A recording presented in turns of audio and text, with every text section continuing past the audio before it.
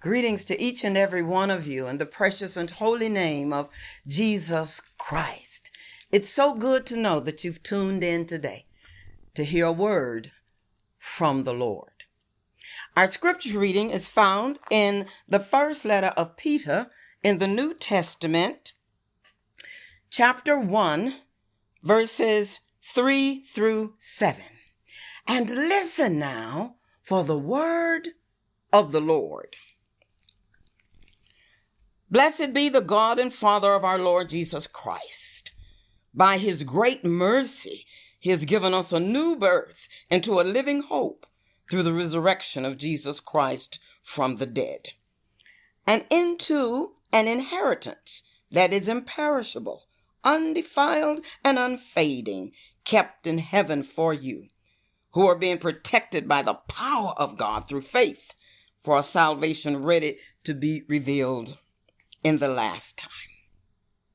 So in this you rejoice, even if now for a little while you have had to suffer various trials, so that the genuineness of your faith, being more precious than gold, that though perishable, is tested by fire.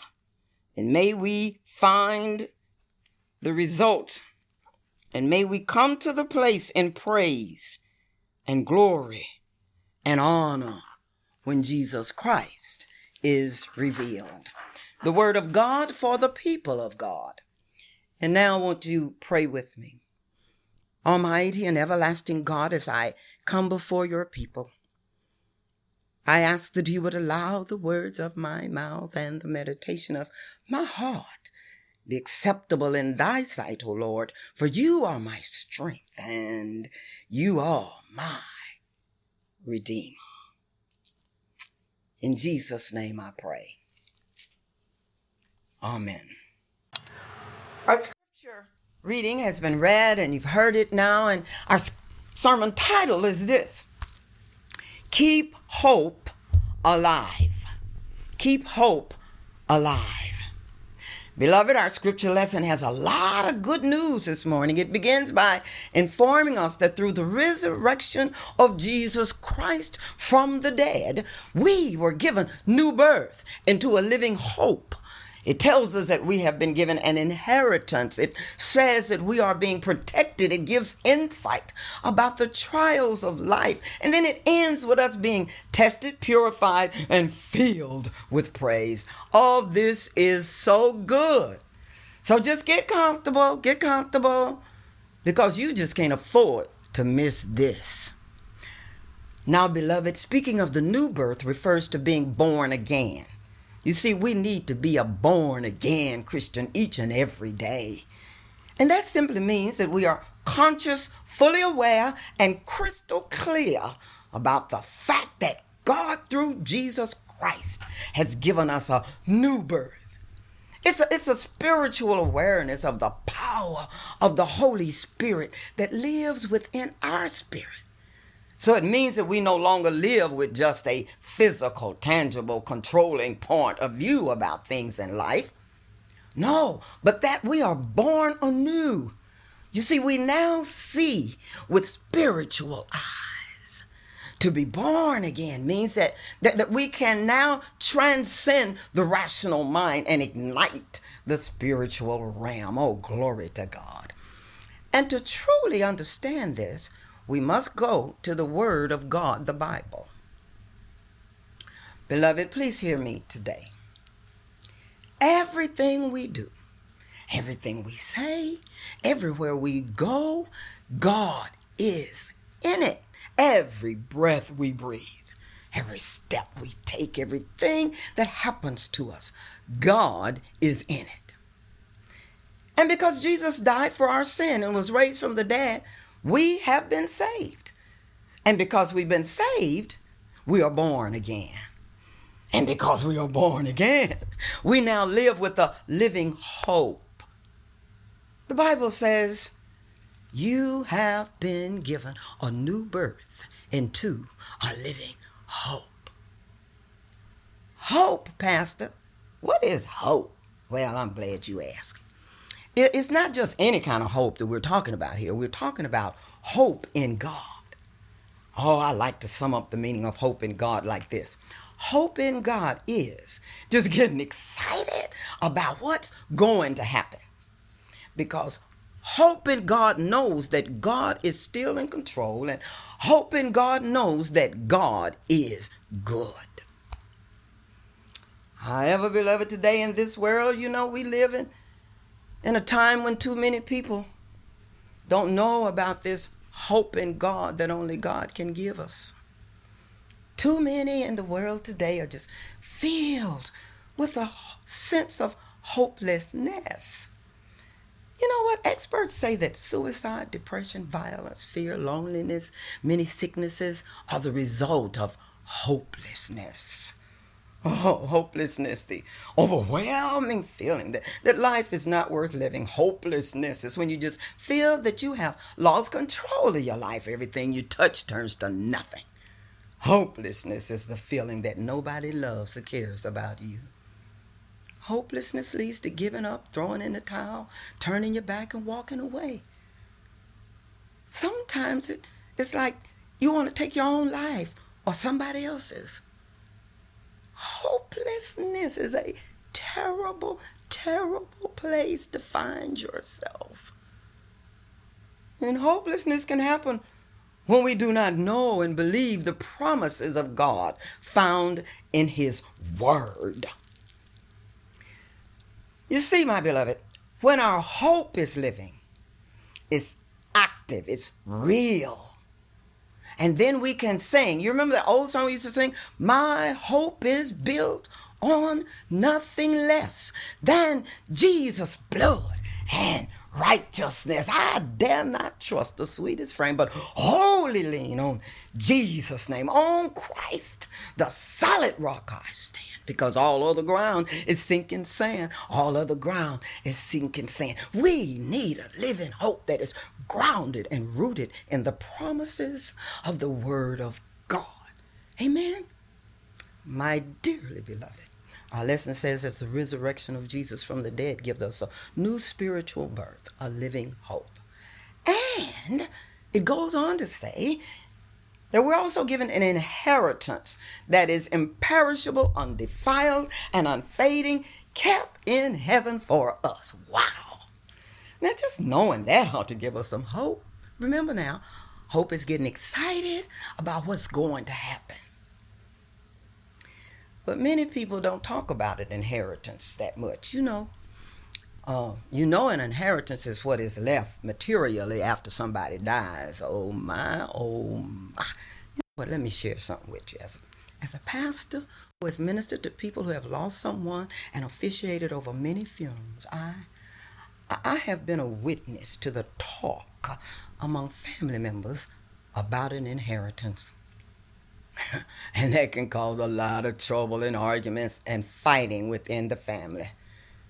And what gets me is the inheritance that family members fuss and fight over.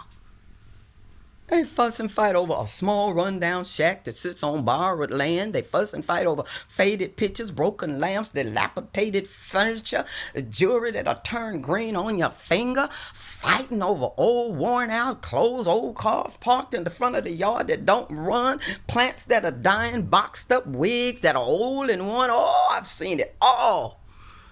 It's just a sad situation when we talk about our earthly inheritance. Oh, Lord, have mercy on us. Oh, but my beloved, when we understand the real deal, and when we start seeing things from a spiritual point of view, and we believe God's word, we will know the real thing. And as children of God, the Bible is saying to us that we are guaranteed an inheritance from God, our rich Father. Oh, I accept that in Jesus' name. Honey, keep your stuff. Let's just keep it real. The Bible says that the God and Father of our Lord Jesus Christ is holding for you and for me an inheritance that is imperishable. My Lord. Which means that it's incomparable, incorruptible, It will not spoil or rot or can be stolen. It'll never go away. It'll last forever. Our inheritance from God is undefiled. That means it can't be stained, it can't be tarnished, it can't be messed up. Our inheritance from God is unfading, which means it will never grow old, it will never depreciate, it will never wear out. And to top it all off, the Bible says that our inheritance is kept in heaven with our name on it. Nobody can get to it. Nobody can ruin it. And nobody can steal it. They can't even claim it's theirs because it's being kept in heaven for you and for me. It's got our name on it. Do you hear me today? Our Father who owns the cattle on 1,000 hills, our Father who created the heavens and the earth, our Father has some things waiting for us, boo. And our hope in God is in our knowing this very fact. Keep hope alive. And then the word continues with this in verse 5. The word says that we are being protected by the power of God through faith for our salvation ready to be revealed in the last days. In other words, we're going to get our inheritance in the future because God is protecting us through all of this so that we can reach our final destiny. God is assuring us that he's going to get us to heaven. Glory to God. All we need to do is just keep the faith, keep hope alive. Listen, verses 6 and 7 says, be glad about this. And even though it may now be necessary for you to be sad for a while because of the many kinds of trials and the much suffering that we're doing. The purpose of suffering and trials is to prove that your faith is genuine. Even gold, which can be destroyed, is tested by fire. And so our faith, which is much more precious than gold, must also be tested so that it may endure. Then you will receive praise and glory and honor on the day when Jesus Christ is revealed. Oh, yes, there's trouble. Trouble on every hand, all over the world. But this trouble we find ourselves in today is the fire that refines us so that we can come forth as pure gold. This time of the coronavirus should bring out the best in us. Because God wants us to be as good as pure gold.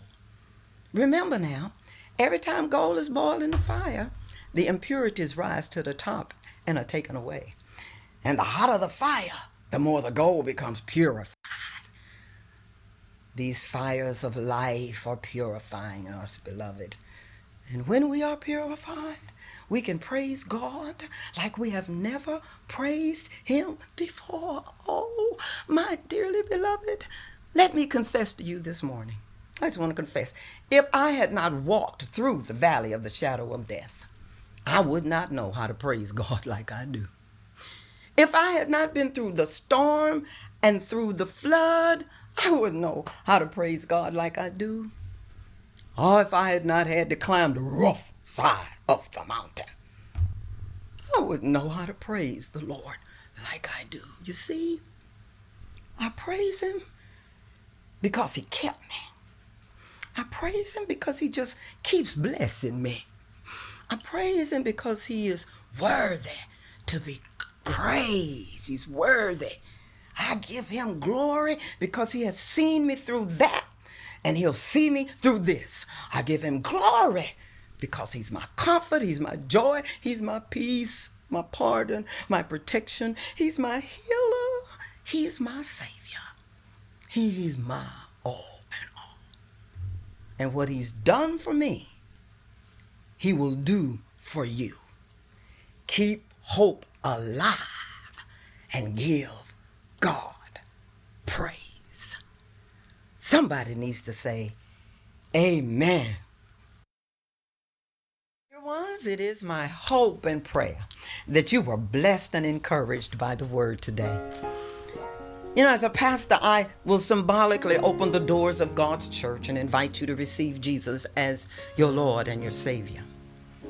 If you would like to join us here at Pacoima First UMC, please call the church and I will return your call. Oh, beloved, I want you to be prepared for the second coming of Jesus the Christ. Call me. And I do hope that you would hit the thumbs up button if you enjoyed this service and subscribe to our channel. And also offer you an opportunity to give to this ministry.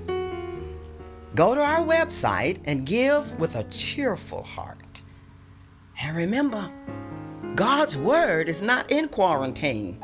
So spread the word of God and share this video. Beloved child of God, I send you love and blessings in the precious and holy name of Jesus. And I will see you next time. And you keep hope alive and get excited because the best is yet to come.